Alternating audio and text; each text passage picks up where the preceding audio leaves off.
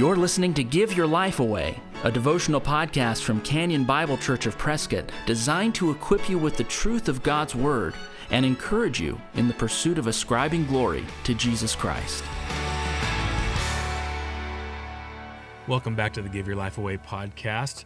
Today we are going to talk about meditating on the Word of God.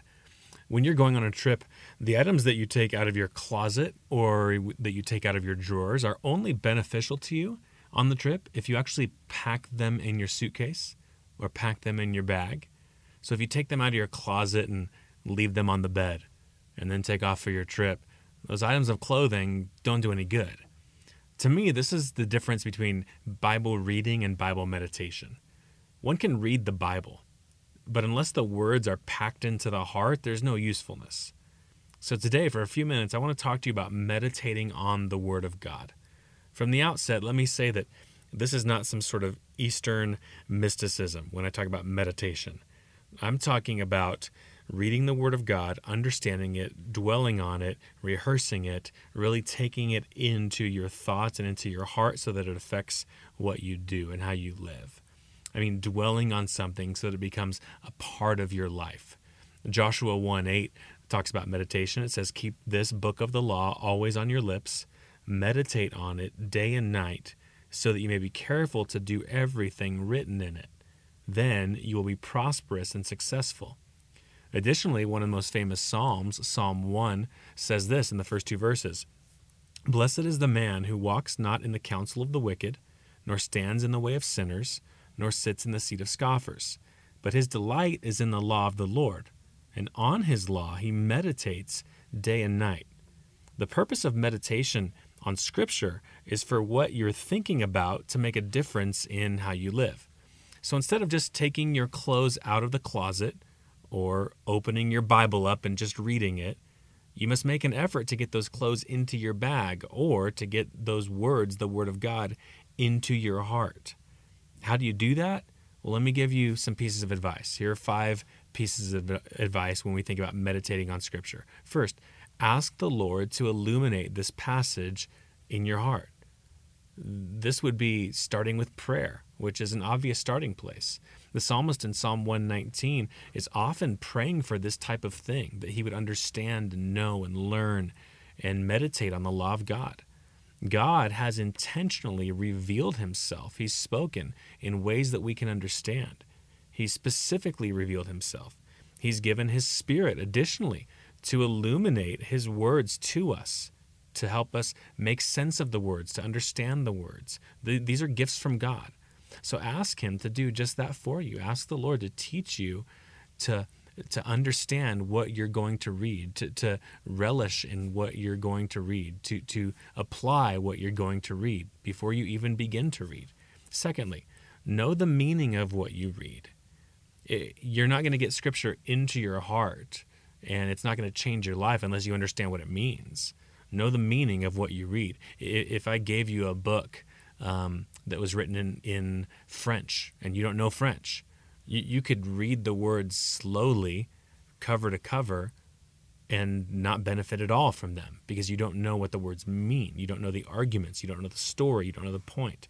So know the meaning of what you read. If you're going to be impacted by Scripture, you've got to know what it means. What does the God who revealed this passage mean for his people to understand? If you don't understand the Bible, then you haven't truly read it. Third, dwell on the passage. Don't just read it and close your Bible and move on to the next thing. Think about the passage. Read it, set it down, think about it. Maybe you read it a second time. Maybe you read it quickly, get the overall idea of it, and then you go through it slowly. And I guarantee that as you do that, as you make a regular habit of maybe reading something twice, you're going to see or make observations the second time around that you didn't make the first time around. You're going to see more things. You're going to think about it more, and it's going to open up to you in a sense. Fourth, pray the passage. Now, number 1 was ask the Lord to illuminate this passage, to make it known to you what it means. But fourth, I'm saying pray the actual passage. Pray the verses. If there's a passage about giving thanks to the Lord, ask the Lord, "Lord, help my heart to want to give thanks to you." Lord, I'm going to thank you for this or that. So pray the actual passage when you're reading it. When the church in Acts 4 was being persecuted, what did they do? They immediately began praying to the Lord, and they didn't just pray some random prayer. They actually prayed the second psalm back to God. So they knew Scripture, and they prayed Scripture back to God. So praying a passage helps you to remember it, and it also helps you to pray prayers that God would want you to pray, because you're praying prayers that fall in line with His revealed word. Number 5, interact with the passage in a different form. What do I mean by that? Well, so far you've read the passage, but now maybe you try writing it out. You've read Psalm 1, 1 and 2, and now you're going to write out Psalm 1, 1 and 2. Or you've read the passage, now think about talking about the passage with someone. So you're not just reading it, but you're engaging with it in a different form. You might be writing it out. You might be speaking about it. Maybe you read the passage and you memorize it and then say it out loud. Maybe you read the passage and you journal about it. You write about it. Not just you write it, but you write about it and how the Spirit would apply that to your life, and some resolutions you'd make, or some goals you'd have, or some application you'd have in response to that. So interact with the passage in more than one way. Not just reading it, but speaking it, or writing about it, something like that. So learning doesn't just happen by repetition. It also happens when we interact with something in a different form. So may you meditate on the Word. May you think about it. May you dwell on it. May you interact with it not just when your Bible's open on your lap in the morning, but may you have a word or phrase from it come back to you over and over again throughout the day. May you go from simply reading His Word to rehearsing it. May you go from maybe glossing over His Word to glorying in it. And may you be better equipped to give your life away to Him as you have His Word packed deeply into your heart.